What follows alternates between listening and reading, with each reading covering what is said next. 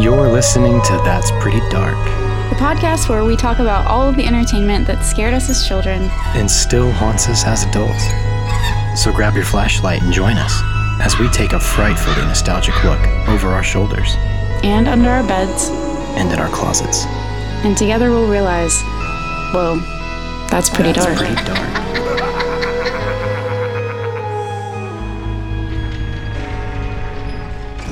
Boy, it's hot. It's hot in here. Oh, God. Welcome to That's Pretty Dark. I'm not wearing any pants. Woo.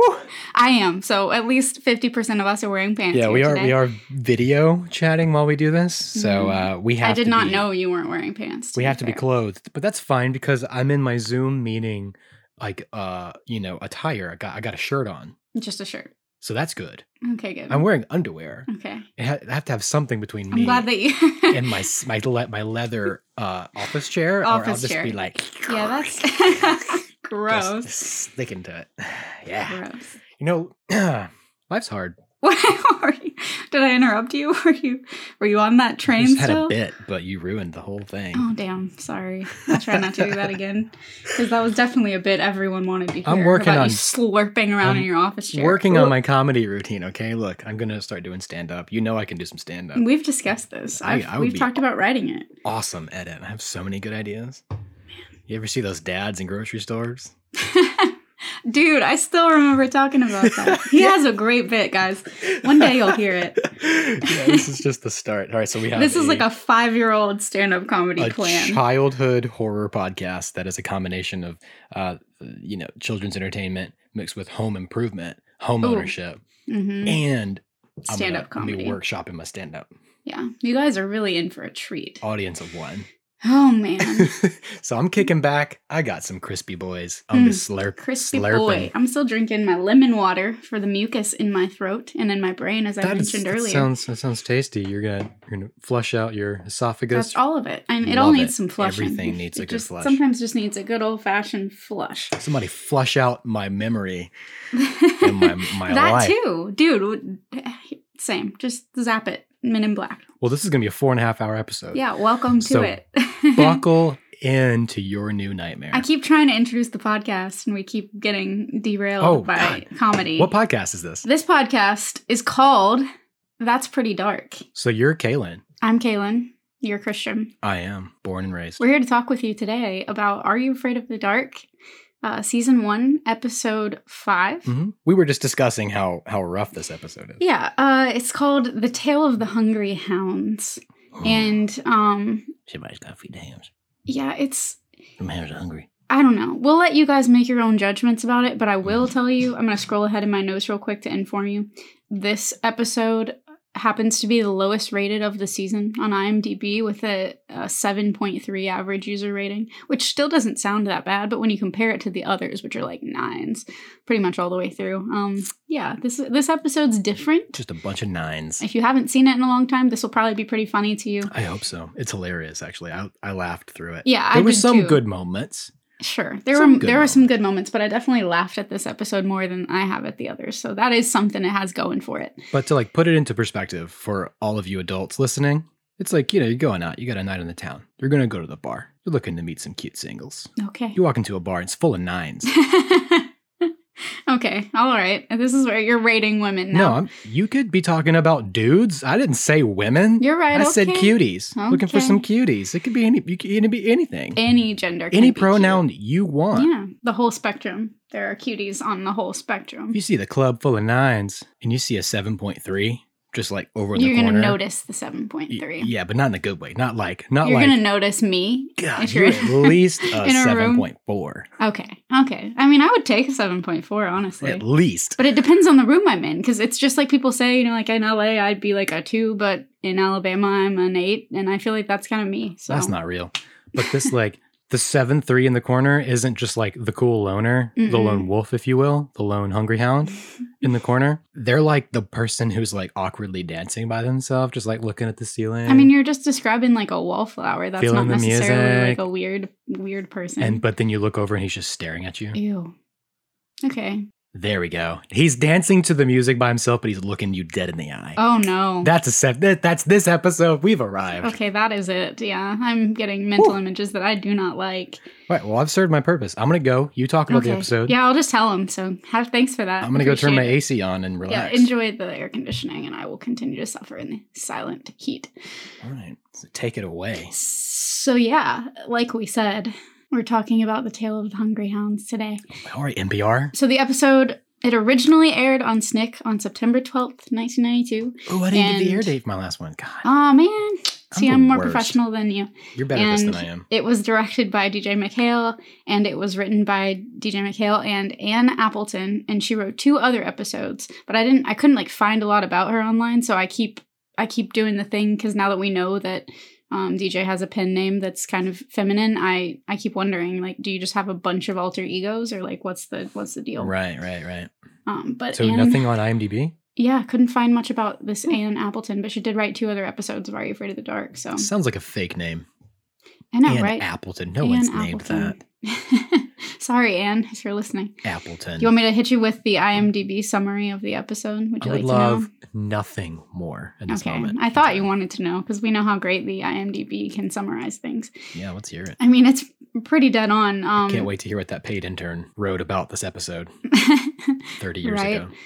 So the IMDb summary is 2 girls go to an attic where one of them tries on a uniform that belonged to a dead relative where her spirit lives on. You know, I gotta say, I have a lot of family heirlooms and like relics and stuff. You do actually, yeah. Family made furniture, like actual hand carved wooden pieces of furniture.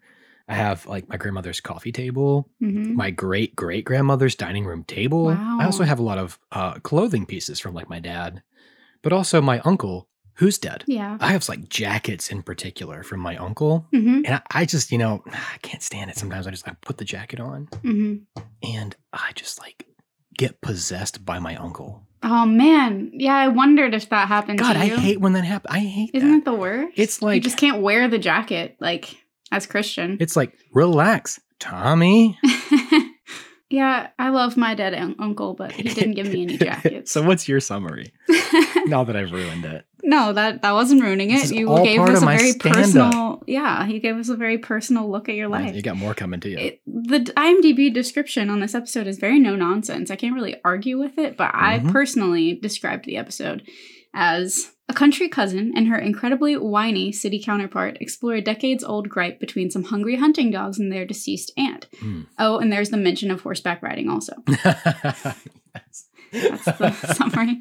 It is so out of left field, isn't it? It doesn't it really apply. Is. It doesn't apply at all. I mean, they just needed it too. Like they needed a vehicle.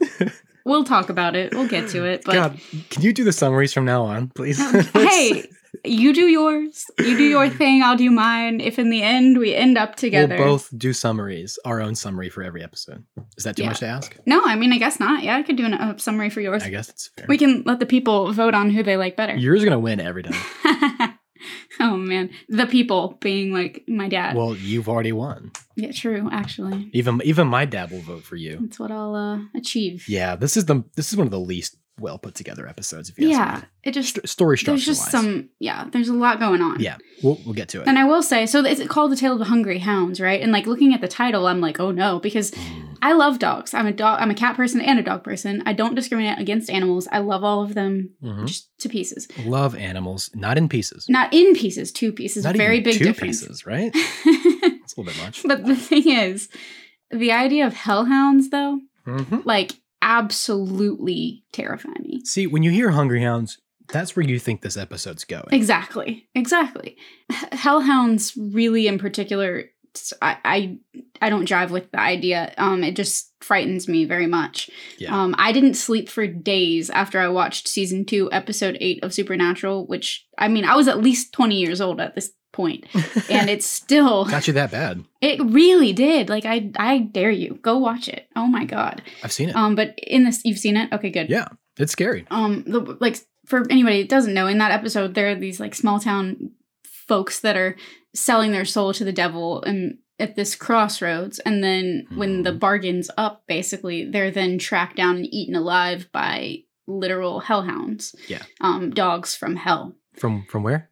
from hell. Oh, hellhounds? Got it. Hell. They're hellhounds. H-E double haka Those sticks. damn hellhounds. That's where they're from, is hell. Damn But- hell? Hounds? It is really terrifying. It is. I didn't have any like memories of this Are You Afraid of the Dark episode, like watching it as a kid or anything. It's a forgetful one. Yeah. And I will say also that I'm like a chronic rewatcher. Like I rewatch things obsessively all the time. I'm always rewatching something that I've already seen. Even if I'm watching something new, I always fall back on something that I know. Yeah. But I have never been able to rewatch that episode of Supernatural. Just Really? fun fact. Yeah. Can't do it. I get that. I have things like that. So the Are You Afraid of the Dark episode opens around the Midnight Society campfire, as usual. And Kiki and Betty Ann are like breaking sticks for kindling. They're getting ready to start the fire. And then they get startled. Yeah! Oh, there it is! Oh, what do you hear? What is that sound? They're startled by this howling sound in the woods. And then it turns out that it's just the boys, and they're spooking them. Yeah. So they come up and they pick on the girls for being afraid. And then I think this is now the second time that we maybe 3 chicken sounds. I was going to say, yeah, this is the moment. They started Yeah. doing the clucking. They're like, We get our clucking. no dogs, just chickens or whatever. So this is like 3 or 4 times now. We need to get better at this if we're going to actually count it. We should count it. But yeah, 3 or 4 times. And then our hero Gary comes bearing firewood so that the girls can like not have to work so hard. And then he's like, oh, let me do it. And I'm kind of like, And then David asks where Kristen is. Of course. And because he's in love with her. We learned this last episode. Did I scare her off with my locket? He needs to know. And I mean, I understand. I'd be worried too. That's my crush, I get it. She at 9. But he asks where she is, and Kiki says, oh, I bet she shows up when all the work is done. That way she won't break a fingernail. This is Kiki that's speaking. I mean, like, I hate to admit it, but I was a tomboy growing up too, and I was kind of like that. Yeah. Like, I kind of spoke like that, talked like that. But right now, in this moment, as an adult watching it, it is just painful internalized misogyny. Yeah, I know. And then Gary's like, oh, I guess we need, because, Kristen's not there. Yeah, he's like, we need a rule for these latecomers or whatever he says. Yeah. And at that moment, I felt kind of attacked, and I was like, I mean, I've always wanted to be in the Midnight Society, but I don't think you or I would be able to be in the Midnight Society should they make that a real rule. I was late to recording today. Twice, technically speaking. Yeah. You bumped the time, and then we're late to the time that you bumped it to. Dude. And I mean, I'm late to everything. So That's what I did. It's my move. I keep them waiting, You got to keep your audience. The fashionable, waiting. Yeah, you really love the making the entrance. Except you kind of hate making an entrance, so I don't know. And I'm the same way. It's not intentional. No. I play it off as though it's intentional, but it's not. Chronically late as people, both of us. Yeah. But then as we're waiting for Kristen, we hear another like distant howl. And so then Betty Ann's like, what's that? And then Frank's like, oh, it sounds like a hound dog. And we're like, oh, okay, foreshadowing. Mm-hmm. And then Eric's like, Kristen's no dog. Yeah, And I know, like, yeah. Oh, okay, are you complimenting her? Wow, what a compliment. Kristen ain't no dog. The bar is on the floor, ladies. The bar is on the floor. So as they're like pondering this moment, a hound dog does indeed emerge from the woods, and Kristen has brought him from the woods. It's her dog, and she says that his name is Elvis. Fitting. And then somebody's like, oh, you nothing but a hound dog. And then it's kind of funny because it's like, I wondered if kids today would catch on to that immediately. Like, do kids know that song? I feel like most do, but still. Yeah. Maybe not as commonly as we did. Hound dog, yeah. But I mean, an Elvis reference in the 90s isn't that far off. It's not that far removed. We definitely people knew. still know Elvis, but do kids know, I don't know that if, like, song? quote unquote kids know Elvis.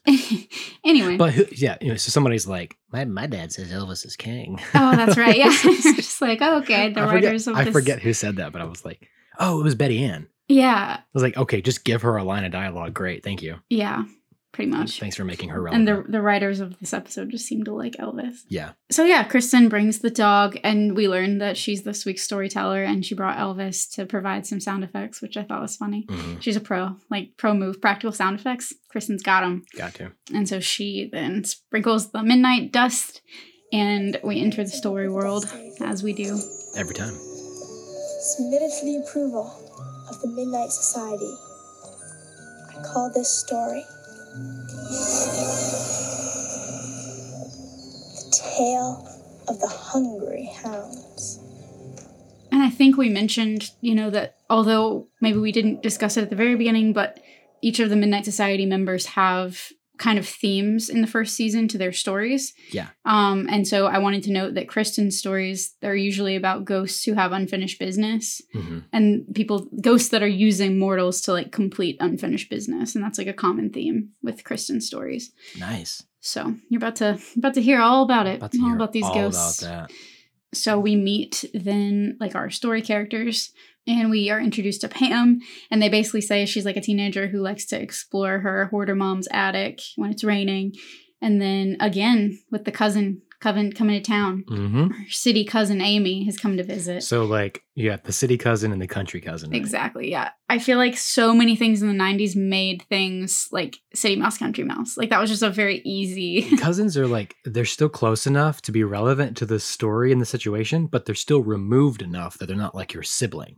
They don't know everything you would know. Right. But they still know a lot of the stuff you know. It's kind of like the perfect combination. Yeah, it's a good device. You can explain enough to the audience without having to over-explain to a stranger. Yes. Over-explain to a stranger or sound stupid explaining it to a sibling or somebody that knows better. Exactly. So yeah. I think it's a brilliant move involving the cousin. Yeah. That's definitely a middle ground, like good middle ground for the audience sake anyway. Once again, we've got like sort of stylish fashionista cousin. Yes. And super homey, modest cousin. I feel like they do that more with girls than with dudes. Oh yeah, absolutely. They don't differentiate. Guys are all the same. Dressed the same, always. Yeah. But the girls, they have to define you by your specifically appearance. By your appearance. Doesn't that suck? And I mean, it was true, is true. I'm noticing it. I'm glad that you're noticing it because this is the world that, that I grew up in fully. And I mean, even as a kid, like I said, I was kind of a tomboy. I didn't really care what I wore or what I did. I was always in just baggy t-shirts and, I grew up at the height of purity culture also. So it's like ultra modest is hottest type of garbage, just defining you by your appearance constantly 24/7. And you're meant to always be aware of how you look and what you look like, et cetera, et cetera. Yeah. I definitely am off on a tangent, but no, I mean, this is women are defined by their appearance, and it starts when they are mere children. Okay. So I'll take a second to say that Pam was played by Mia Krishner. And she's apparently had a pretty exciting career, even though I didn't immediately recognize her. She's got a bunch of credits, but she played Mandy in 24, which I really liked that show. Oh, wow. At the time. Yeah. And she played Jenny on The L Word, and she was Isabel in The Vampire Diaries. So she's been in some big name shows. Okay. Yeah. And she was also briefly on Star Trek Discovery. All right. And I have not seen it, and I'm sure it's important to many people, so I will cease discussing it because I don't want to get anything wrong. And then Pam's cousin Amy is played by Jennifer Gula, who had a smattering of TV and voice credits. Smattering. In the early 90s. Yeah, nothing really that stood out to me, but still a couple other credits. Yeah. So Pam, in this world of our story, she's making herself busy, digging through her family's artifacts in their attic. And she's trying on her grandfather's wedding suit. And then she says that her parents were just a twinkle in his eye at the time. And then mentions also her late Aunt Dora, who was the oldest. So it's like they hit you right up front with, this is the family hierarchy. This is what's going on.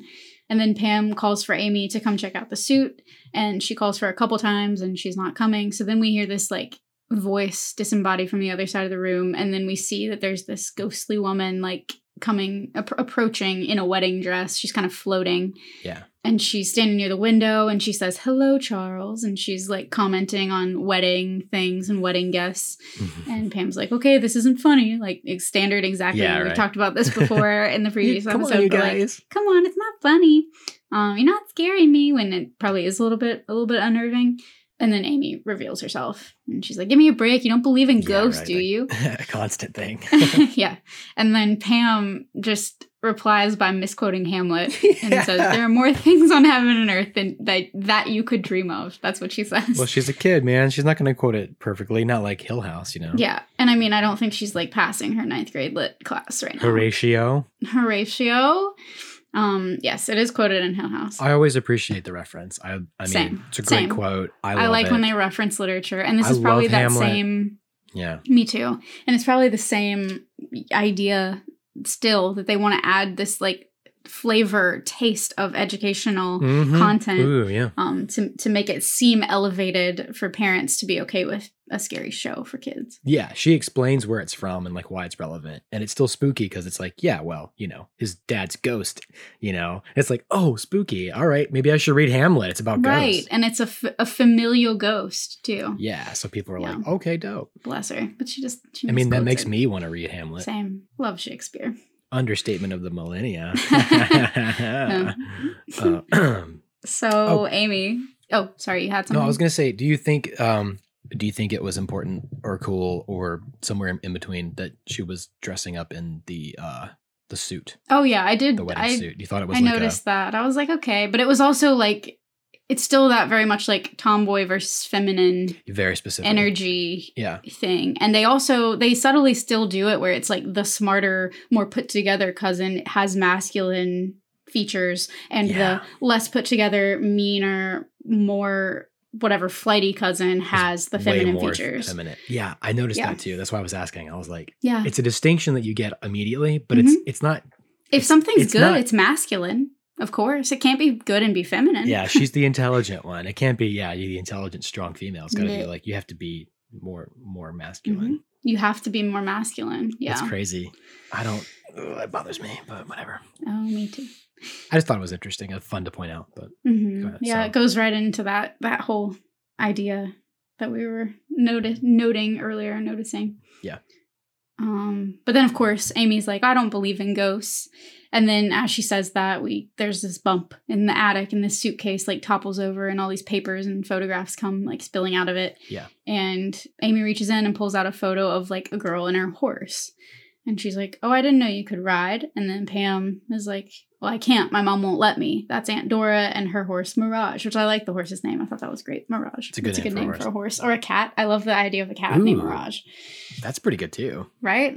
I would, if I, next cat I get one day. Third cat, Ooh, third cat. Mirage. I've always also loved the idea of naming a cat Gracie, like Master Gracie from the Haunted Mansion. Oh, of course, of course. Maybe Mirage and Gracie. So, now that you know what my cat name preferences are, At least you're not naming your children. true that. But Amy is like, if just to drive it home for the audience a little bit more, Amy's like, oh, Aunt Dora looks a lot like you, Pam. Like, you guys look a Yeah. lot alike. So they hear another noise and then they go to investigate and they pull out the old trunk, this big, like, beautiful old antique trunk. And it has Dora's name engraved on it with the year 1963. You of our Lord. And the trunk is like locked with a combination. But they notice like a hole on the side, like maybe a mouse chewed through or something. Did you notice like where the hole was specifically? No. It was like not just in the wood in the side of this chest, but like through the metal banding. And I was like, Yeah, this mouse is chewing through metal. I mean, rats can do that, but come on. Right. Yeah, that's way too convenient. But also, they never really explain what the hole. I mean, it was a mouse Yeah, hole. that's That true. was It it. had to have been, yeah. If your option is wood or metal, I think you're gonna just pick the wood. But anyway, I digress. Whatever. Whatever. So they notice this mouse hole and then Pam like doesn't want to open it. And Pam says that her mom says that you should let the dead rest in peace, which is very like, So on the nose. yeah, really on the nose with the writing here. Yeah, it was very, very much, yes. Should let the dead rest in peace. And then like this voice calls them from downstairs and Yeah. telling Pam like she needs to go feed the dog. Foreshadowing. Yeah. And I mean, okay, like I have a note here. I was just talking kind of about how I haven't ever, you talked about having like your family heirlooms and stuff. Mhm. Like I've never really had an attic to like rummage through or anything like that. But in 2019, my grandfather and my uncle both passed away and he had been sick for a long time and not really able to do much. But during COVID, I helped my parents kind of go and say goodbye to the house and clean it out because my dad was going to sell it. Yeah. It is wild to open like a cabinet or a drawer or open a closet or whatever and just know that that's been there since like 1980 and nobody's touched it. Yeah. You know what I mean? Like anytime that you disturb something that has not been disturbed in decades, there's like this weird sacredness to it. Really Even is, if it's yeah. just like a board game in a closet. There's something about it, yeah. Something about it. It's just this weird, like you're interacting with the past in a way. Mhm. So I do get that. Like, Yeah, you feel like it has the same energy that it used to have. Like it's right. still, And you it's still know that they were the present. last person to touch. Somebody that the last person to touch it is likely not alive. Right. So there's just something about that. Yeah, that's The person that powerful. put this here, it doesn't exist anymore in our world. So But energy can't be created or destroyed. that's right. It's got to go somewhere. Mhm. So we join like Amy and Pam again on this dirt road. And Amy, the city cousin, is complaining about, I can't believe I have to spend my entire summer here. Like, what do you do for fun anyway? Like, just the city mouse, country mouse. It's a nice reverse on the last episode where That's true. spending your summer with the cousin, you had to see from the outsider perspective. Mm-hmm. And now we've reversed it. That's But true. So you're seeing the cousin that's being visited, but it's still the same person. It's still the same It's still the same character. The intelligent tomboy Yes. is still the one. Intelligent tomboy is the protagonist, and the antagonist is the. Yeah, they just swapped places. They just swap basically. places. Yeah, one of them in the last episode, that was the owner of the home, or the resident of the home, Right. and it's flipped this time. So yeah, she's all complaining. Yeah, and so she's like, "What do you do for fun?" And then Pam's like, "Oh, I'll show you. Like, but you got to promise not to tell." Basically. You want to see some fun? Yeah. Do you want to see something fun? I'll show you something fun. So she takes her to this pasture where there's this horse, like a black horse, like grazing in the pasture. And Pam explains that his owners are away in the city. God. They keep referencing the city, away in the city, and they only They're out in Ontario. yeah, exactly. And they only come to visit him on weekends. And so then she just like yanks a carrot out of her pocket, like totally normal, because then she's carrying it with her. I And almost her forgot. mom would but never suspect. Good thing I keep this carrot in my pocket. Yep, my snacking carrot. I, You never know when you might yeah. need one. In case I meet Bugs Bunny and be prepared. And so she calls the horse over with this carrot. And it's funny, something about this made me laugh out loud, because Amy is like, so he's like a big dog, so what? I'm like, okay, right. number one, you've never seen a horse before, or even if you have, like, why is that what you say? Why are those your words? Well, she says, "Does it bite?" Oh, yeah. Like, you know what it is? Yeah, like It's not like you're meeting like a camel. right. It's not a foreign animal. Like, You can meet. we you all can- know horses say neigh, and we learned that when we're like 2 years old. Yeah. What sound does the horse make? Bark, bark. Yeah, I feel like it was funny. So it's like a big dog. So what? Like, she's not impressed because it's like a big dog. And I think it was just another excuse for the writers to say the word dog. To tie in the word dog. Yeah. Yeah. And how can let's make the horse relevant. We'll just call it a big dog. I have in my notes. I had it in my notes where I'm like, not sure what Amy means by this. It's a horse, Amy. No. That's all I got for you. You idiot. It's a horse. This is a horse. It's an average sized horse, not a big dog, you moron. Like, I don't. Yeah, why is that your frame of reference? An even bigger cat. That's what it's more like. So Pam like climbs up on the fence and she starts to like mount the horse. And then in the moment where she's beginning to mount the horse, we hear this loud, like angry car horn honking. Yep. And so it startles the horse. And so Pam stumbles down. And then Pam's mom, gets out of her car and rushes over. And she tells Pam, like, I told you to never go near them. They're dangerous. And I'm just kind of like, okay, lady, tell me why you like knowingly honked a loud horn when you knew your daughter was like getting on top of a 1,000-pound animal. Like, yeah. if you're so worried about how dangerous they are. They can get spooked Why? and they can run off and you can fall off. But I'm going to spook it real quick so you can fall off of it and show you how dangerous it Yeah, is. I guess it was proving a point or something. I don't think so, but I shouldn't give it that much credit. It was silly to me that she like beep, beep, beep, beep, like scared the horse. just in the nick of time, that horse almost ate that little girl. Thank God her mom was there. Yeah, right? What would she have done without that loud horn honking? Yeah, I've seen a horse eat a child in the Brothers Grimm movie. It's not pretty. Yeah. It I sucked. don't want to see a horse eat anything, really, but particularly a child. I like that movie, but it's a terrible movie. Anyway, continue. So Pam is just like upset now, and she's like, horses wouldn't be dangerous if I knew how to ride, and she like wants to take lessons, and I think it would be dangerous either way if you're going to drive up to it and honk a horn. Yeah. Like, I think that doesn't matter whether you have lessons or It's don't. like pointing a gun at somebody and pulling the trigger. I mean, like, well, it wouldn't be so dangerous if I just knew how to shoot a gun. Yeah, whatever. Whatever, Mom. Get out of here, Mom. Come on, Mom.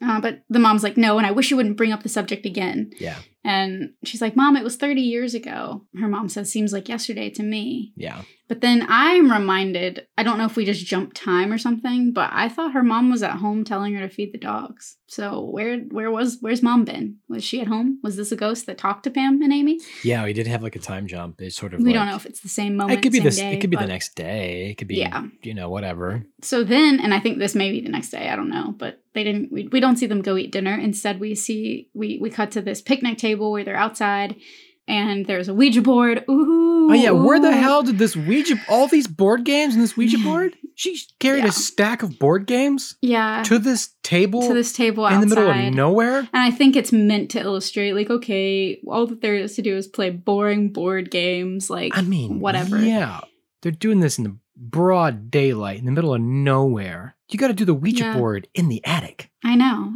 I've never seen anybody use a Ouija board out in the sunlight. It bothered me so much. I was like, this is not scary. Unless Yeah. somebody said, this is too scary. Maybe. Let's move it Let's to... make it less scary. Move it out to the pasture where the big dog is. I was more worried, or not worried, but more like, is this just meant to be a trope? Like, we need to insert something scary. Here's a Ouija board because they're supposed to be scary. Maybe. Like, just the sight of this will be spooky. Yeah, it was a little bit silly. But if you're going to do it right. Agreed. But Amy's complaining, of course, about how boring the games are. And she's like, what are we going to do next, Jethro? Shuck some corn? Obviously, I thought she's it was funny. referring to the Beverly Hillbillies. Mm-hmm. But it's like another reference that I have. I think that one in particular, I don't think kids would catch it today. But I did as a child. We did as children. 'cause Yeah. Time frame, just Well, different. the reference would be lost, but I still think it's funny. I think Jethro being a pretty archaic name, kids Yeah, would probably kids go would- like, oh, that's funny. That's kind of a country, old school, archaic, Amish Yeah. type name. They'd get there, even if it wasn't the same place that our minds would go. I think kids would get it. I think they'd be like, oh, okay. And then I also wondered, like, why not just call her Ellie Mae? Because she's a girl. But no, they gave her Gotta give her the man's they name. called her Jethro. Got it. I don't know. Weird. Gotta make her seem intelligent. Gotta make her a man. You know, Yep. men are smarter Way than, smarter. than women. Way smarter than women. I mean, I'm way smarter than you, clearly. Of course. Yeah, that's a given. It's pretty obvious. Can't even say it with a straight face. Where's the beer? Hurry up. I should have grabbed Beer. one while I was out. Second I'm out beer. of- Oh my god, yeah, you just left. Third beer, actually. Oh, third beer. Third You know, beer Christian. Third beer Christian's the best Christian. He's a fun one. I like that guy. So they're playing with the Ouija board outside, and Amy's, unimpressed. And Pam exclaims that, like, her mom and Dora used to play with the Ouija board when they were kids, and then she found it in the attic, and explains how the spirits are, like, I guess explains a Ouija board for anybody that doesn't know what a Ouija board is, kids maybe at the time. Explain that spirits are supposed to give them messages from the other world. Yeah, exposition. I like it. Then I immediately was like, what happened to, like, let the dead rest in peace, Mom? Like, I thought that was your, like, philosophy on life. But apparently you used to play with a Ouija board. Horatio. You used to play with a Ouija board as a child, but okay, all right, people, maybe you learned, maybe you changed your mind, I don't know. You're right. And I will insert the fact that I never plan to play with a Ouija board. I never have before, Same. and I never will. I just won't. simply refuse. I love the idea of it and the concept of it, but the, like, practice of it absolutely just is a big, big no for me. Yeah, there's always the kid that's like, I don't know about this, guys. What if it's, Yeah. what if it's not, what if it's something else? She says that. What if it's something else? Mm-hmm. Like in the actual chest, I believe. When they Oh, open yeah, it. yeah. But I don't know if there's a certain kind of like ghost lore or spirit lore or something. I just feel like there are certain doors that shouldn't be opened. Mm-hmm. I've just never seen anything good come from a Ouija board. I've never seen So- anything bad either, not in real life. I mean, not in real life. Not but me I've heard personally. a lot of stories Same. of things that weren't there until the Ouija board was messed Mhm. with, and then things were there afterward. That didn't want to leave because they were welcomed inside. It's that vampire lore. Yeah, exactly. You have to welcome you it. welcomed it. You said yes, or you. And you don't yeah. have to say, oh yeah, come on, live inside my house with me. Mm-mm. Live here. You don't have to say that. Nope. It can be a simple action like playing with the Ouija board. Exactly. Yeah. I mean, I absolutely love haunted things, obviously, as you guys have heard and just been, very thoroughly informed of by now. Like, love all of it. But that's a line that I can't bring myself to cross personally. So if you have a wild Ouija board story, Ooh, tell us. Please. Please. Educate us. Would love to hear. Yeah, educate us who are completely, non-users. We're non-users. We're we non-users. say no to Ouija boards. We say no to Ouija boards. So we would love to hear your experiences. If you do not find that to be the case, or if you do, let us know. That's prettydarkpodcast@gmail.com. Boom. Yeah. So Amy is like, okay, fine. And they both grab the planchette and we get like the movement begins. And every single time that I've ever seen a Ouija board used in any media ever, they're like, you're doing this, right? Yeah. But the planchette moves and the board spells let me out. Mm-hmm. You can see the muscles in their hands like flexing, like they're trying to move it. Yes. Yep. It's not even like convincing. It's like, okay, they're moving. No, there was not even any fishing wire. They're moving it. Yeah. All right. In this one. So funny. I think it's Amy that says it. She's like, maybe it's that rodent calling from Aunt Dora's box. Aunt Dora's box sounds like Pandora's box. It does, doesn't it? I thought that too. I have it written down. It says it right there. Pandora's box. Silly. Same brainwave length. Same brainwave length. And the board then spells out 149. And so we're all like, okay, that must be the combination to the lock. Pam is now like really spooked and doesn't want to be exploring this, even though she was really gung-ho for playing with the Ouija board just a minute ago. So they go up to the attic and they open the box, and then there's this puff of dust, and it reveals as they open it, all of Aunt Dora's riding clothes, like horse riding clothes and gear. And they comment, like, it looks like they never washed it after the last time she wore it. And honestly, I think that has to be some part of the magic. Yeah. In this realm, in this story, like in this universe, it feels it's like left untouched. Because they didn't wash it, that is why it is the way that it is. Did you notice when she was doing the combination on the lock? Mm-hmm. Nothing about 149 on that lock. I didn't see it. Nothing at all. Aw, bummer. She ended up landing on number, from my memory, I think it was like number 54. It would have been so easy to just make it. But I mean, they probably filmed on different, whatever. Or they just, whatever. Come on, script supervisor. Yeah, if they were going to go to the trouble to name numbers, like how hard would it have been? Whatever. So Pam, who, is spooked and doesn't seem to want to do this, is suddenly no longer afraid of it and pulls out the riding jacket and puts it on. And then she seems kind of, dare I say, possessed. Yeah. And she looks in the mirror and she kind of smirks. And then her hair is down all of a sudden. And just to drive it home, then she walks over. This very weird fantasy nighttime moment. It's nighttime. I should have mentioned that. All of a sudden, it's nighttime. Yeah, just out of nowhere. Because she's like, nighttime? It's not nighttime. Yeah. She says it. It's not supposed to be nighttime. And Pam walks over to the window and she follows Pam out this window. I'm trying to describe this the best I can, but really it just threw me for a loop when I saw it too. And I had to laugh. It was wild. Very wild. So the window becomes this giant, round portal that they step through. It's very stage play-esque. Yes. Oh, yes. Very much like a stage play. I felt like I was in an audience watching something that was really brilliantly done on a stage. Mm-hmm. But in the show, I was like, okay. Yeah. It didn't really fit for TV, but I agree. And on a stage play, I would have been okay with it. So yeah, in this moment, just total break from reality, this right? Window opens. Nighttime, this giant window then opens, and there's this swirling fog outside, and then there's this ornate staircase that leads down from the window as if from heaven. And so they walk out the window and down the stairs, and Amy follows Pam, who is not acting like Pam anymore, into the woods that are near the house. Amy's still trying to talk to Pam as Pam, trying to say, it must be time for dinner. Don't you have to feed the dog or something? They do it again. Just boop, right on the nose. Boop, another boop, reference. The nose.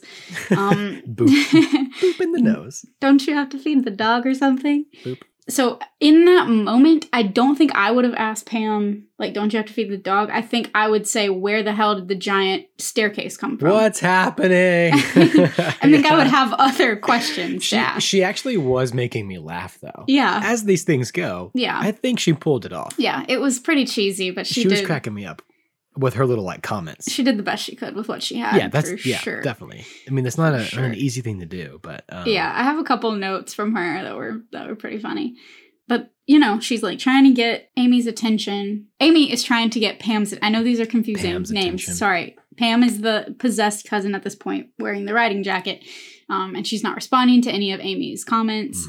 And she instead leads her into the woods directly to this graveyard in a clearing, which is super convenient because much of their family is buried in this graveyard that we didn't know about before. I laughed. It was when Pam goes into the graveyard, and Amy goes, "Oh no!" I'm like, yeah, same girl. Oh, it was so funny. I was like, no. I get that. Funny enough. And it feels, again, like they're just inserting something scary for scary's sake. Like a Ouija board, a graveyard. Ooh, scary stuff. I mean, yeah. What are you going to do otherwise? But they read off this gravestone. Mm-hmm. Going back 100 years, they read off this gravestone, as you are, so was I, as I am, so you will be. It's very Haunted Mansion. Right? Isn't it? Have you ever seen that on a gravestone? No, I haven't. I have, really? Actually. Yeah, when I saw it in this episode, I was like, oh my gosh. Because I don't remember. It was sometime during COVID. I was walking somewhere near here. I had gone to be not at my house, but also not with people. Sure. And this inscription was on a gravestone, and it was from 1915. Wow. But in that iteration of it, the full rhyme is, as you are, so was I, as I am, so you will be, prepare to follow me. Oh. That's the end of it. Good grief. I know. Damn hell. And so as soon as I saw it in this, I looked it up, because then I was like, oh my God, now I have to look it up, because I wanted to know where the quote was from. And I found this blog from 2010 that had a bunch of research about this quote. Nice. But apparently the best that they can find, it's attributed to Edward the Black Prince in Canterbury. His tomb is in Canterbury. Okay. And he died in 1376. So it originally did not have that prepare to follow me line. It was just the original rhyme as is. Nice. And so the variations that included that became more popular in 17th century Scotland, apparently. So the furthest back, I guess, that they can trace it is 1376. And then it grew in popularity throughout that area and then in Scotland. And the blog that I was reading, it talked about the fact that the full verse was used throughout the 19th and into the 20th century. And apparently the Federal Writers Project found that the verse, the most recent use of the verse was in Indiana between 1856 and 1914. So it was really common in that area at that time. Wow. Which I thought was crazy because what I saw was in Alabama, and it was from 1915. So it was right in that that's wild. time frame. Goodness. And I don't know that I've ever seen it again. Isn't that crazy? I don't think I've seen it, but I'm going to go back to the graveyards that I frequented and I'm going to look for it. Yeah, I figured if anybody would have, you would have seen it. No, I don't think I've seen it. It's a nice rhyme. But the prepare to follow me is a very it feels very Christian to come out of the 17th century. Yeah. It's very Catholic. Definitely, very Catholic, perpetuating an idea. Yeah. For sure. Mm-hmm. But yeah, so random tangent on that, but I thought it was interesting. The craziest gravestone I've ever seen. Do tell. The only thing is science, God doesn't exist. There is nothing after life. Whoa. Yeah. They're basically there is no hope, by the way. Yeah. On a gravestone. Yeah. I mean, that's really badass. It's wild. I'm gonna have to go take a picture of it and post it on the Instagram. Oh yeah, and then get sued by whoever owns it. But I actually have a picture of this one that I found. You're gonna post that it? I took a picture of it. Okay. I posted it on my own Instagram story because I liked it when I found it. Yeah. Months ago. That's wild. And it came up in this episode. I was like, ooh, it's weird serendipity. Even if this is not the best rated episode or whatever, apparently. I don't know. It's weird. Look, we're breaking down walls here. We're making people like this. Yeah. We're trying anyway. Yeah. We're both just pause, well, maybe. We'll see. Anyway. So Pam and Amy are in this graveyard, and then they find Aunt Dora's grave. And Amy, who's really dense and is not catching on at this point even. Because she's a woman. Exactly. She's feminine. She keeps asking, what's happening to Pam. And then Pam, or at this point, Dora, begins to absently comment on Mon Petit Rouge. Oh my God. And so she just starts repeating that. Mon Petit Rouge. And then she picks up this piece of a bone, just in the graveyard. Then she says, the fox leaves me presents. So then she tells the story of Mon Petit Rouge, which is this fox that she was feeding near the time of her death. Obviously, it's not obvious if you don't know French, so apologies. I also don't know French, but I know enough to know that Mon Petit Rouge means my little red one. My little red. My little red. And so apparently Dora was feeding this fox each day through a cage, like bonding with the fox in the barn. And this was the type of, it wasn't expressly said, but it's implied, on this hunting ground, they were going to release this fox for the hounds to go after. Like, that's the fox and the hound, yada, yada. That's the main thing with this episode that's relevant is, one, they're using the fox and the hound success. Mm-hmm. But that is a heartbreaking movie. It is. I mean, I can't watch it again. I can't do it. I can't either, but I have many times in my childhood. I can't watch it now. That's the darkest aspect of this episode. Yes. Is that they caged a fox. Not just went fox hunting for, wild foxes. They caged one, they fed it, they fattened it up. And this little girl who was involved in the family, this family tradition, she was just a child, befriended a fox. This is 1963, it would be. So she, took care of it, loved it. She named it Mon Petit Rouge. I mean, come on. Yeah, she did name it, yeah. So, I mean, it's this little love story between girl and fox, and that's so adorable. Not knowing, really not fully intelligently understanding. Maybe she did, but maybe not. That they were going to release the fox for the hounds and have. No, I think I think she understood it, and they don't really say it explicitly in the episode either. It's a tragedy. It's kind of awful, honestly. But it was a common practice, I guess, at the time. I would watch the movie where that happened. Yeah, like that's more. You never want to have a backstory that's more interesting than your present modern story. Yeah, and it is that for in this case, the backstory is way more interesting. I want to watch that movie where the girl befriends the story the fox, of Dora. Yeah, and how she ends up. Which we'll get to, what her fate is. Yes. Because her family is engaging in this practice. I don't approve of hunting. I hate hunting. Same. Not into we hate hunting here. Sorry, but no thanks.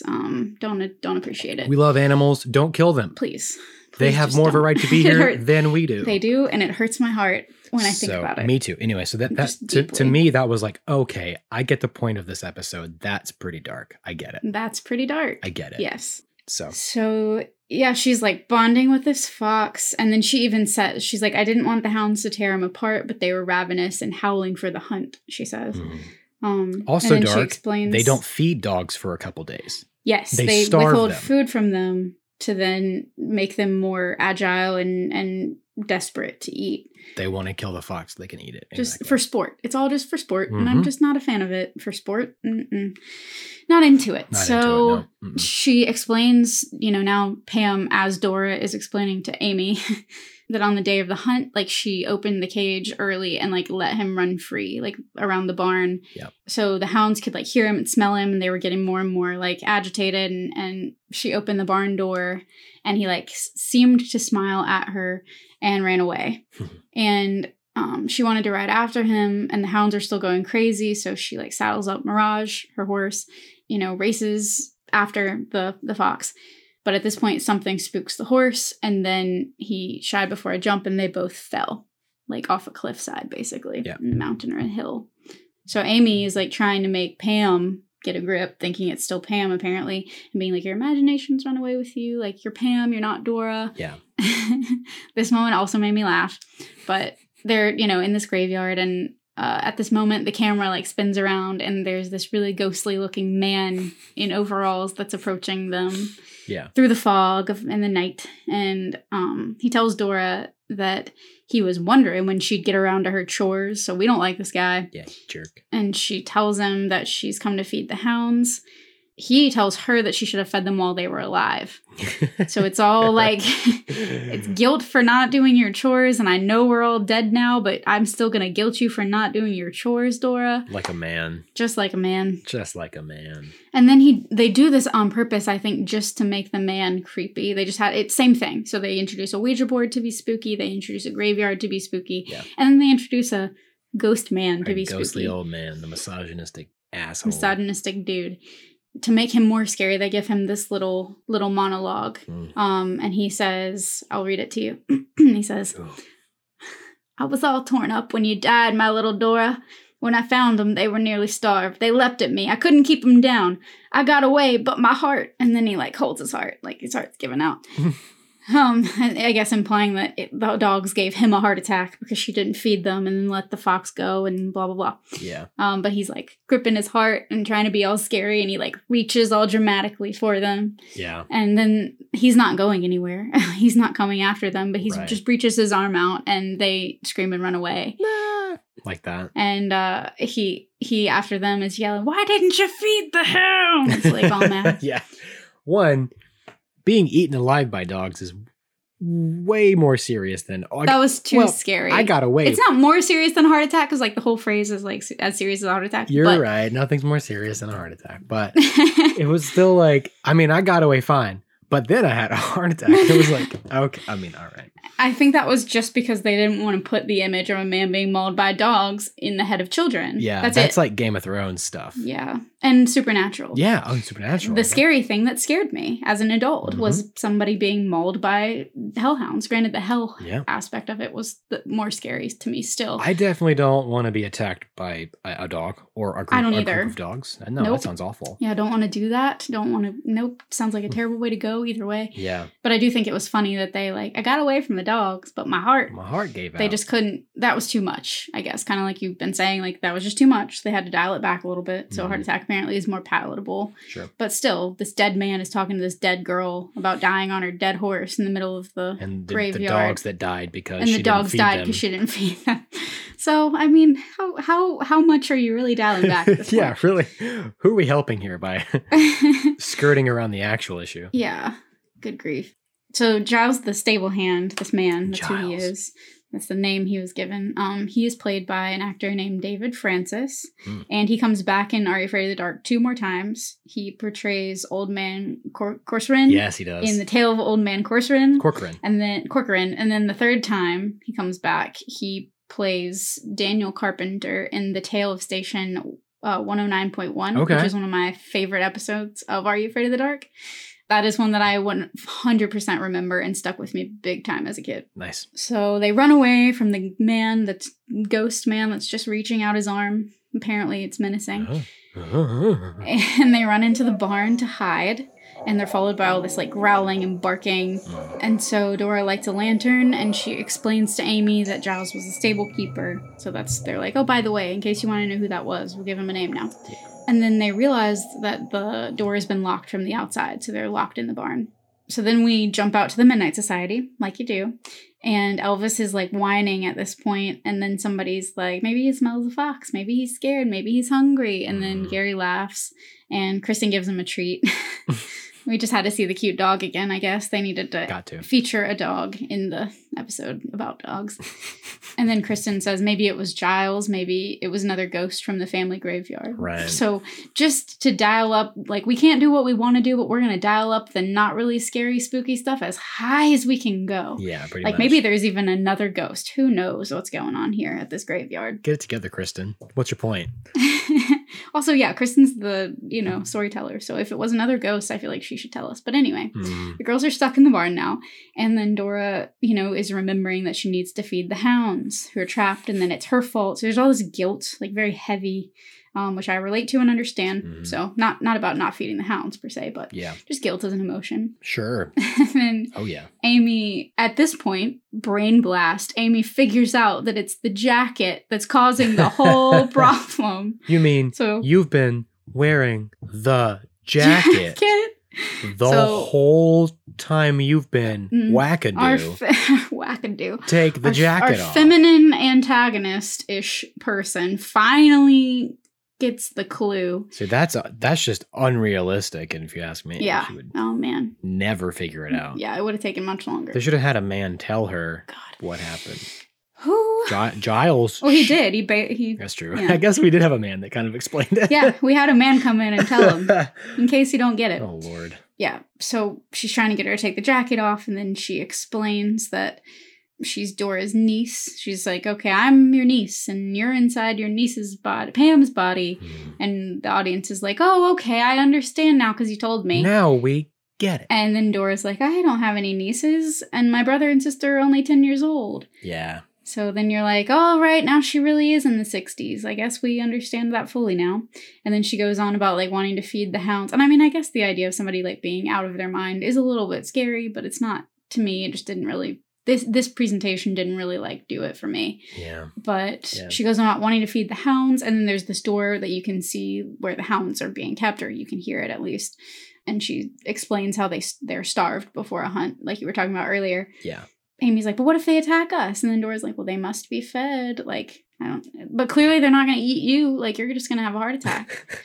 So at this point, as I was rewatching the episode, I was kind of bummed because I was like, I expected this Hungry Hounds thing to go a little bit differently. Yeah. So I started looking up a little bit of lore around ghost dogs. There's a ton of stuff about ghost dogs everywhere, literally everywhere. Yes. Greek mythology, Harry Potter. Black dogs. Yeah. Sir Arthur Conan Doyle's Hound of the Baskervilles. Like, it's just all throughout. It's a lot of stuff. Ghostly, supernatural stuff. It's everywhere. Mm-hmm. The lore around like a big black dog with glowing eyes is like probably the most prevalent in terms of that. Like if you start looking for ghost dog stuff. Yeah. And apparently it's often associated with electrical storms and crossroads, just like in that episode of Supernatural. Mm-hmm. Places of execution and ancient pathways. Ooh. That's what it said online, which I kind of liked. That's amazing. Yeah.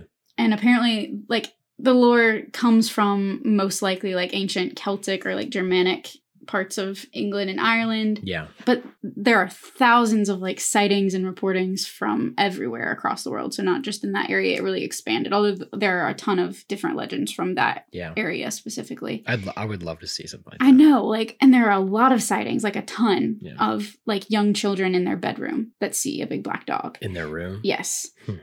Or in their house, like crossing the hallway or something. And it's often attributed to sleep paralysis. That would actually very much scare me if I saw a dog just like trot by. Same.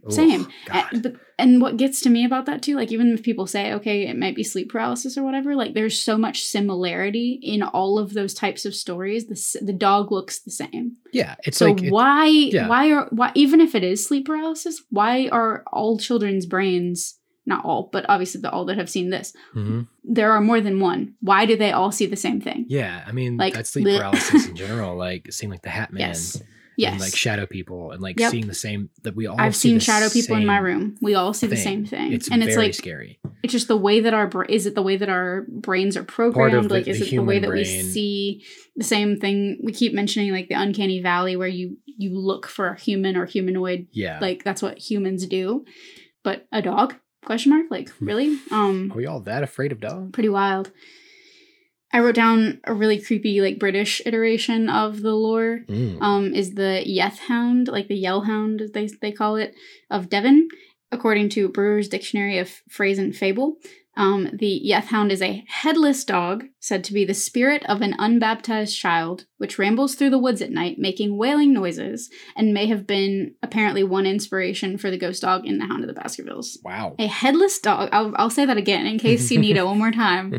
Headless dog, the spirit of an unbaptized child. It's very spooky. Something about that, creepy. Yeah. Real creepy. And again, Catholic Church and early Christian, all of that influence is in a lot of the lore. But if it's headless, how does it wail? It's a spirit, so who knows? Don't understand the physics. What are the rules? We don't know the rules. We should ask an expert. And speaking of that, there are a lot of other cultures that have like traditions and theories about dogs and black dogs.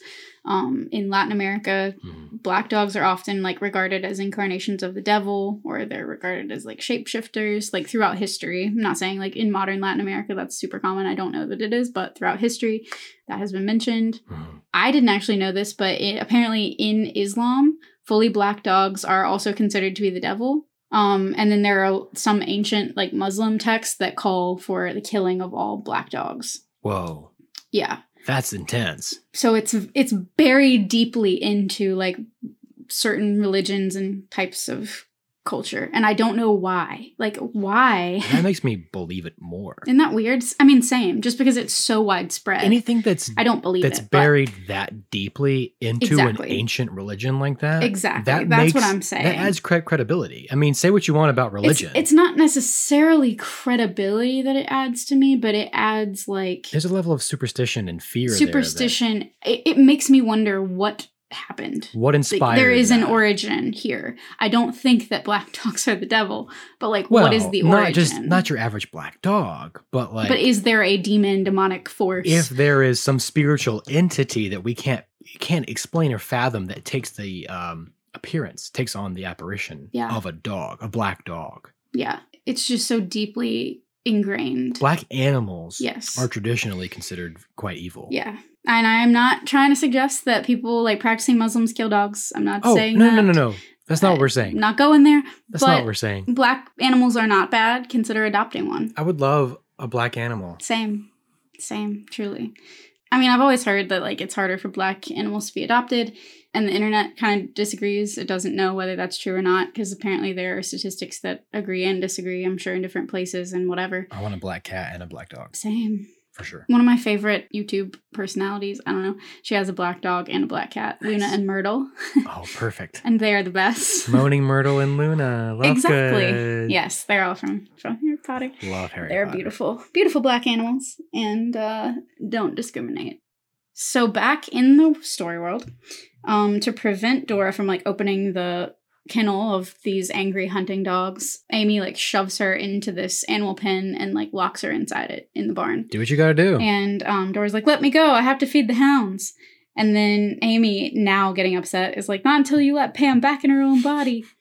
And Amy says she's gonna go for help, and like Dora insists that she doesn't know the way, and like she'll show her back if she's allowed to feed the hounds. Mhm. And I just wondered to myself how many more times we could say the words "feed the hounds," and I wondered how many times I was gonna say the words "feed the hounds" when I was talking about this episode. Hounds, They said it a lot. dogs, feed the hounds, feed Feed the the dogs. hounds, feed the dogs. Did you feed the dogs? We're not done yet. But Amy sasses back at her, and she's like, "What are you gonna feed them? Me?" So they had to up the ante one more time. Exactly. Because clearly she's not going to feed Yeah. her to the dog. Buddy. But I did appreciate the attempt. Yeah, they were really driving it home. They want you to be really afraid of these dogs eating people, but they're never going to tell you about these dogs eating people. They're never Spoiler going to alert. say that they do, but they want you to be afraid. They of it. want you to think that they will. They were towing the line. Yes. Thank you, TJ McHale. You tried. He did. I You tried understand. hard. They couldn't. I mean, it's a kid's horror show. I could see him be like, dude, we need these dogs to eat people. They gotta eat somebody. Make him almost eaten, but he gets away. You don't get away from a pack of dogs. I'm sorry to tell you, but you don't get away. Mm-mm, there's no getting away. Good luck getting away from one dog. Dora's like, "No, I'll feed them kibble," and Amy's like, "I'll get the kibble if you tell me where it is, and if you don't, we're both dog meat." I love that moment. I laughed out loud again. She was like, "What are you going to feed him? Me?" And she's like, "No, kibble." Kibble. You dumbass. No, I'm gonna feed them kibble like you feed dogs. you thought you thought I was going to feed you to the hell. No. No, I have kibble. a pocket full of kibble. Yeah, that's what I got for you. Yeah, that was pretty funny. It was just the way it was put together. And honestly, I probably should acknowledge, like, it probably did occur because they kept having to make adjustments. Yeah. I want it to be the case. I wanted that to be why it feels disjointed and Yeah. why the spooks feel and scares feel very disjointed. I want it to be because they wanted so much more gore than they were allowed to have. Yes. And they had to settle I into think they this. flew as close to the sun as they could possibly get. So, in that vein, Amy goes looking for the kibble. And while she's doing this, Dora, who apparently is super resourceful and like MacGyver spy level, Ooh. uses her belt, like takes off her belt and like flings it over and uses it to open the latch of the pen and like get herself free. Also, a giant gap that she could just climb up and over. Yeah, apparently. I mean, I get it. I liked to MacGyver things as a kid too. Secret I was very into that agent idea. woman. I wanted to be a secret agent. So any adventure type story where they're doing all these, Mhm. Yeah, real man stuff. all the man stuff where you're Yeah. figuring out a problem and solving it with your hands. Yeah, I was playing Yeah. video games. Well, this would have happened in a video game. It felt kind of like a video game. Kind of, yeah. Scene, Like Escape weirdly. Room. Like a Nancy Drew. This is what Ooh, it felt like. yeah. If you needed to know, that is 100% what the scene feels like. It's like a Nancy Drew PC game. One of the less difficult, but yes. Yeah. Loved those games. I beat the majority of those games, but they are fantastic. Still fantastic. Apparently there are people that still play them to this day. I believe and, that, They yeah. still release them. Which is pretty great. Sure. But this is not a Nancy Drew video game. This is Are You Afraid of the Dark? And Ooh, in this episode, good save. yeah, I'm back to it. Segued right around that. So Amy manages to find like this big bag of kibble and she's like dragging it back. And then when she comes back into the room, Dora's like already headed for the door to let the hounds free. So in this like slow motion moment, the hounds get loose and Amy spills the kibble And then she jumps up on top of these hay bales, and the dogs get out. So they come at her, and she's like kicking at the dogs, and they don't really look very vicious once you actually see them. It's the same thing of like, I mean, as we kind of have discussed a couple times, like showing us your monster. Yeah, they're so adorable. Don't get me wrong, I've seen dogs look vicious, and I've been afraid of dogs at certain points in my life, but as a rule, I'm not. Because these dogs, especially, they're cute. Don't look very mean at all. They look very sweet. And honestly, in the moment, myself, I was a little more annoyed that she was like kicking at them. Yeah. I was like, don't kick her head. Like, don't kick don't that dog. hurt those puppies. I don't think she actually kicked the dog, but. No, she was just trying to keep the distance. But exactly. Yeah, and I mean, I get it. I noticed the same thing. I was like, release the sweet puppies. Yeah, attack the puppies. They want to lick your face. Yeah. They want you to think that they're like nipping at her feet. Yeah. And then all of a sudden, the hero appears. A fox makes itself known, like scampers through and then runs out the door to save her. Oh my gosh! So, like just throwing her life down, throwing his life down, throwing its life down for the girls.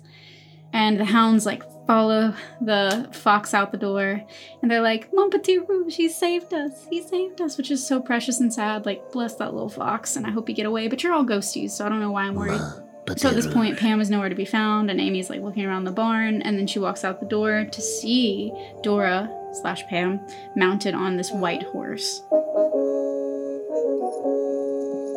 God, so cheesy. And really cheesy moment of like, I guess Dora has fulfilled her purpose now, and she's happily horseback riding in the afterlife. She's like a hell horse. Oh no. Oh no. Yeah, Pam finally gets to ride the horse. Right. The dream comes true. Pun intended, like without restraints or reins or anything, just totally like bareback? Bareback.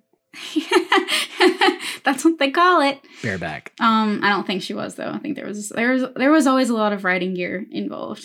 This helmet and the crop and everything. That was a stunt double. Probably. That wasn't Pam. Because horses are dangerous, you know. Especially when you honk your horn at them.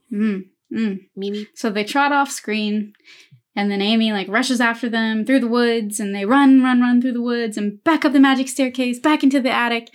Just like a dream ending. And then suddenly it's daytime, and Pam just like emerges from the rack of clothing in the closet, which is apparently less weird than a staircase in the woods. So she bops right on out of the clothing rack, and then she's like sniffling and allergies and dust, etc. Amy says, "Let's go downstairs. This place is haunted." Which that might have made me laugh more than anything else. I think that got me. You think? I was like, this place might be haunted. Like, Are You Afraid of the Dark doesn't really do it like that normally. I feel like that's not the way that it's normally handled. This was a unique episode. Maybe they were, I mean, this is still season 1. They're still figuring things out. And it's true. Yeah. For all we know, this is one of the first written episodes. Sure. Yeah, it very well could have been. There's no telling. We don't know. And they could have just been like guessing a whole bunch throughout this whole first season. What's going to be scary? What can we get away with? And they just did it right the first 3 or 4 times. Right. And now they're like, well, let's try something different. Yeah. And it just didn't quite work. No. Because they do continue to have some less than scary episodes. Yeah. But, you know, maybe they're scary to some people. Right. And maybe this one is too. Tell us if you were scared. I'd love to know. Because Tell me why. Everybody's has their scared own... of different things. Yeah. Different experiences. If you had an experience where a dog, like you're scared of dogs in real life, this might have been really a frightening idea to you. If you've been attacked by a dog, this is traumatizing. It's trauma. 100%. Yeah. Don't mean to belittle that. I've never been attacked by a dog. When I was in college, so I studied creative writing and literature and all that, but we read a novel for a class that was a ghost story, also with an unreliable narrator. A great, great novel called The Little Stranger. Mm-hmm. I recommend it highly. It freaked me out. Okay, wow. I loved this book. But okay, this is my disclaimer. Mm-hmm. I bought into the story. Yes. Like I told myself, hey, this is going to be good. Enjoy this. Yeah. This is for your college class. This is going to make you a better writer. Mm-hmm. This is going to teach you a lot about writing about ghost stories and everything. So I like set the tone, the mood. I read it at night. Like I was prepared to be spooked. Okay. When you prepare yourself for that, you can in any scenario. It opens you spook up. yourself. Yeah, you can scare yourself. So I thoroughly enjoyed this novel. Like it gave me chill bumps to read it. But in class, I was like, y'all, this book's good. And it's like freaking me out. And people were like, ew, really? It's not scary at all. It's stupid. Oh, no. And I was like, oh, are you kidding me? It's so good. Aw. Anyway, all that to say, your personal experience sets your brand of horror. Yes. It establishes your fear, what you're afraid of. Everybody has their own distinct type of brand of horror that's right. gets to them or that they enjoy. Yep. There are plenty of things that scare me that don't scare other people. I mean, And I think you and I subscribe to the same kind of fear. yeah, very often ours do overlap. Our Yeah. Venn diagrams are, Yeah, we're very much right there. yeah. Yeah. And right in the middle is just Mike Flanagan. That's right. He's just like He's sweet spot. the speckle. Yes. But anyway, Funny. so yeah, all that to say, we don't, we're making fun of this episode, but it is the lowest rated Yes. episode. And it's not just because of the scare factor, it's also the way that it is put together. It's kind of poorly put It together. feels really, what's the word that I want? You probably have one. You have a mouthful. It's not pedestrian. That's not the word that I want. But it's like, my takeaway. it's not even disjointed. It's just, My takeaway from this. well, before we get to a takeaway. Okay. Well, I was gonna Oh, just what? yeah. Okay. Well, No, go no, ahead. no. No, go ahead. We just have one more moment to like put a pin in it. Go ahead, and then put a bow on it. Then we'll do final reflections. And then we can do some We'll reflections. finish up. Go ahead. Yes. So obviously Amy says this place is haunted. And then Pam's like, well, I thought you didn't believe in ghosts. Come on, I gotta go feed the dogs. Yeah. And then Amy says One more time. we gotta just How many times did we just say it? as many as possible. So gotta go feed the dogs. And then emphasis on the S. And then Amy says, Plural. what dogs? You only have one. And then Pam says, that's what I said. Dog. And then we have like a did not did two, man. I And then- kind of liked it though. They do it like 4 times. They really do. Like, they really indulge in this. And then Pam's like, who cares what I've said? What's wrong with you? And then Amy's like, nothing, I'm fine. So Pam then, like, heads downstairs to feed Rexy. Apparently that's the name of the dog is Rexy. Oh, we just now learned the name of the dog? Yes, we didn't know the name of the dog before, but we learned that it is Wow. Rexy. Like, I assume Rexy. Rexy. And Amy, alone now in the attic, reaches into her pocket, pulls out a handful of kibble, and says, I think I have just the thing. It's like 4 kernels of kibble. Yeah. It's like nothing. But it's also just like they needed that to show you that it was real somehow, or they wanted, like, I don't know. That's just the They just button. really overdid it. They really oversold overdid this one. So then, she's like, I have just a thing, walks out the door. And in my mind, I'm like, cool, 30-year-old kibble. That's what the dogs want. Yeah, that's a great so idea. Stale. Good idea. So then we're back at the campfire at the Midnight Society. Oh, that's so funny. And Kristen says that Pam tried one more time to convince her mom to let her take riding lessons. And it finally worked because Pam's mom, in literal quotes, this is what is said, Pam's mom was no longer haunted by her sister, Dora, and Dora's ghost was no longer tormented by the howling of the hungry hounds. Yep. They just, little bow, tied it right Hungry on up. Woo. hounds. Except for Giles. That didn't get tied up at all. This man died of a heart attack on the property, but whatever. No, forget that guy. Yeah, who cares? Natural causes. Heart attack. Gary declares the meeting closed, and he quips, like, you shouldn't forget to feed your dog, or they might have a bone to pick with you. Love Hardy Gary. har. God bless Gary. God. Another hashtag, God bless Gary. God for bless sure. Gary. That is a true thing that I say often. We'll make a on the show. movie and we will cast Ross Hull as I the would. lead. Oh, that would be just my dream. How about come that? true. Wow. He'd be like, well, I'm a weatherman, but okay. But hey, that doesn't mean he can't be in a movie. We'll figure it out. We'll incentivize him somehow. I feel like I just like put a seed in your brain that you're still I'm like, well, processing. Maybe he still acts. I just threw Who you off knows? your groove.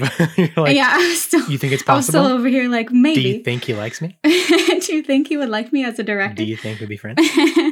So yeah, so then obviously everybody rolls their eyes at this joke, Eric and Kiki, and I'm really grateful because I didn't have to do it. Yeah.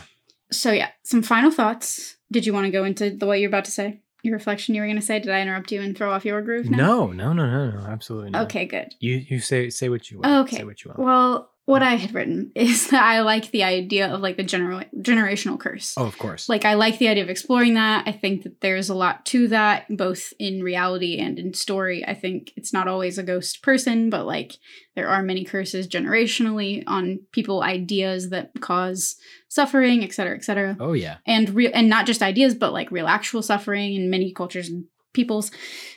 But yeah, this was a pretty elementary way to like explore that. But I do feel like it's interesting to like reflect on our ancestors and families and like what have they carried down that we may not even know about. Mm-hmm. Yeah, like, and it made me think of like it's like a very, very literal example. I may have told you before, Christian, but my great grandmother on my dad's side, I believe, was killed in a car accident, and like several of her daughters, like my dad's mom, I think, and aunts, like all had lasting effects from this. I may be getting it totally wrong. My dad will correct me. I think it was their actual mom and not their stepmother. I think that their stepmother was the one that I would have known. Gotcha. I don't think I knew that. Yeah. And I have like deep-seated fear of car accidents. Yeah, we've always like... Yeah. Both you and I do. Yeah. But that was, kind of in my family, and the trauma was somewhat passed down. And like, I think one of the aunts, she's passed away since then, but one of the aunts, I think, that was actually in the accident, she never drove again. Yeah. So when I was younger, like this older, it's my dad's aunt, right? So it's my great aunt. Yeah. She wouldn't drive anywhere. So like they would have to pick her up for functions or whatever, et cetera, whatever was going on. And her kids would have to take her places and stuff. And as a kid, I just knew like Aunt Sharon doesn't drive, but it never clicked for me until much later in life when I was like, yeah, that's why Aunt Sharon doesn't drive, is because she was in the car wreck. At least that's what I have put together on my own at this point. Sure. So all that stuff's scary. There's lots of big, scary generational curse stuff that could be explored. And I'm sure we'll discuss more things like that in other episodes. But what did you give this, or what would you give this as a scare rating? Very low. I mean, I don't want to be give me just a number. To be on the safe side, I'll give it a 2. Okay. Because there might be something else that just didn't resonate. Yes. I'm sure there will be. I also gave it a 2. Okay, good. So yeah, we're right there in that pocket of like the concept, because I love a graveyard. Same. That was exactly my reasoning. The idea that you could just see a ghost and somebody, I'm sure as a kid that would have at least given me hesitation. Yeah. On some level. Yeah. But yeah, I guess I gave it a 2. Yeah. Because I don't want to say 1. I don't want to start off. Yeah, it's hard to like give something a 1 so early in our exploration. Because I mean, because we'll continue rating stuff. I'm sure, even if once we begin to cover things other than Are You Afraid of the Dark, like I'm sure we'll be rating stuff. So it's tough to say. The takeaway I was going to say earlier was like, this one's hard to relate to. Yeah, that's kind of what it is. Yeah. It's really specific. It's very... Yeah. And it works for Kristen's character. I hate to say it in that I feel like she comes from privilege and money. The character or... Yeah, no, just Kristen as the character. The fictional, Just confirming, yeah. She has to have experience like riding horses. Mm-hmm. So she's that kind of like country, kind of well off. We have a stable, we have horses. Mm-hmm. Yeah. I'm familiar with this kind of story. This kind of thing scares me. Like me personally as Kristen. A horse riding accident. A horse riding accident is scary to me. That's not relatable to a lot of people. Right. That's very specific to people who... As a child, I would say that probably... Ride horses. I did ride horses. I did not have horses. You rode horses? Yeah. That's cool. I took horseback riding lessons from it was probably only like a year or maybe a year and a half when I was like 8 to 9 or 9 to 10, something like that. Yeah. I had all like my tack, my crop, my helmet and boots and everything. Yeah. That's cool. You're so small as an while. adult. I can't imagine you as a small child. That's on I a think big mostly horse. why I didn't end up sticking with it. Like it was really fun, and I still remember like some of the horses. The horse that I really loved, he was kind of a problem to a lot of people. He wasn't like the worst. That sounds about right. Worst horse that they had, like in terms of temperament, but he was not the nicest either. Yeah. That's exactly who I gravitated to. That fits you. And his name was Sebastian. Exactly. So I still think of Sebastian. Oh, Sebastian. I'm sure he's no longer with us now, but... Well, He was my favorite horse. And then the really docile horse that they put everybody on at first, his name was Little Joe. Little Joe. He was not little. He was the biggest one, but he was the nicest. Yeah, was his name probably. Tiny? Yeah, Little Joe. They were fun. All that to say, like, the horse riding accident wouldn't necessarily be scary to me now because I haven't been on a horse in 12, 13 years. Yeah. But at the time, very relevant to my life. I get that. Very, being in these horseback riding lessons, I was with one of my best friends at the time. She was like 5 years older than me, and she and I were taking these lessons together. Mm-hmm. And she actually did fall off. And I think she broke her arm, if I'm not mistaken, or her leg. So in these lessons, she did fall off and break her leg or her arm. I really can't remember. Feel bad. Sorry, Camille. But my parents, I think I came to a decision with them as this was happening that a lot of we were moving really quickly through a lot of the lessons, and I was like already cantering really early on, like maybe 3 months in. I don't know if that's actually fast or slow. I really have no idea. Yeah. But it felt fast to us for me being the size that I was. Yeah.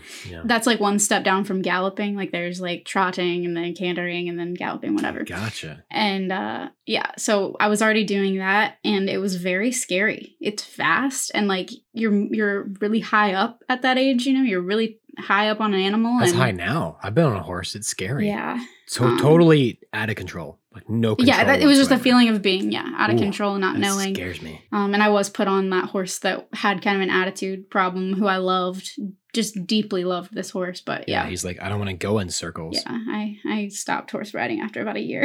Yeah.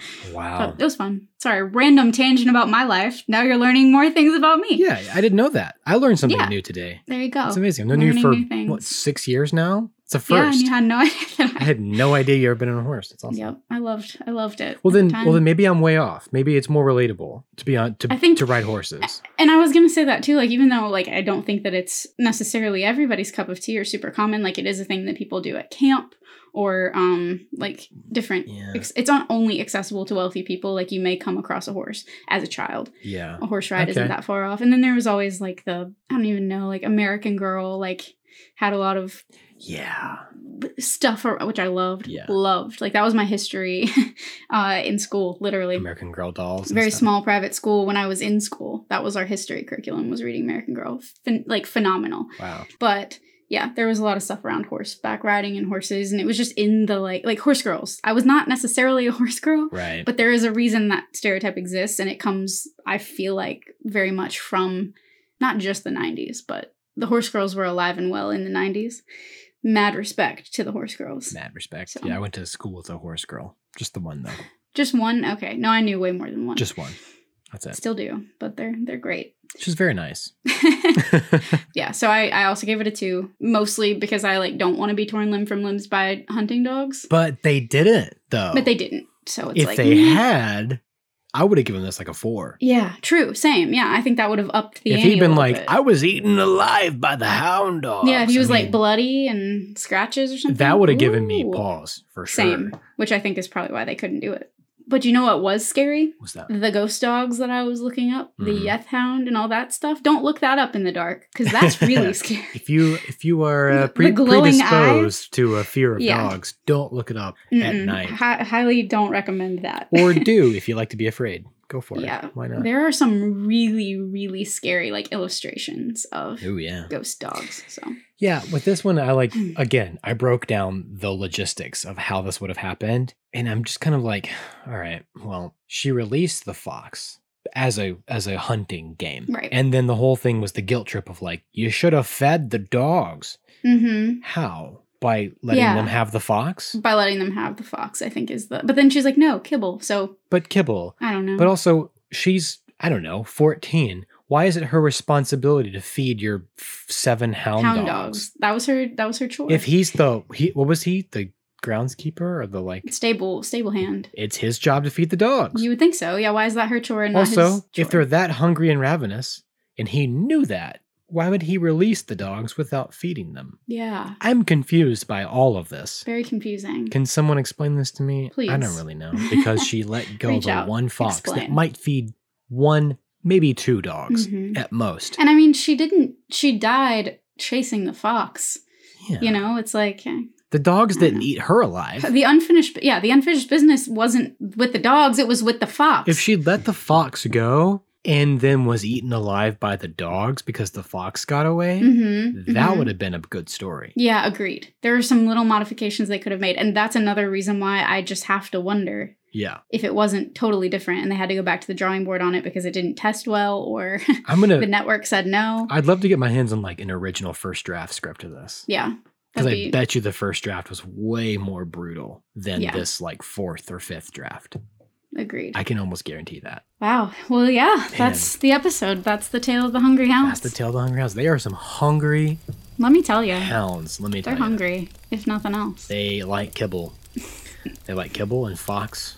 They don't love Stable Man. No, but they didn't eat him. They let him go. And you thought we'd have nothing to talk about. I know. Wow, we really did the thing. We did it. Should we say thanks for listening? We should.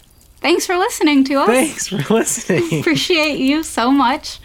Go click our buttons. Click clickety-clackety. All that stuff. Follow us on all the places. Yeah, do the thing. We hope you have pleasant dreams. Not haunted by ghost dogs or anything else. Absolutely. Dream of ghosts. Dream of dogs. Life's hard, so you gotta dream of... Dream big. Big dreams. Have big nightmares. Big dogs. Have big nightmares. Wow. Hashtag big nightmares. Big nightmares. I'm into it.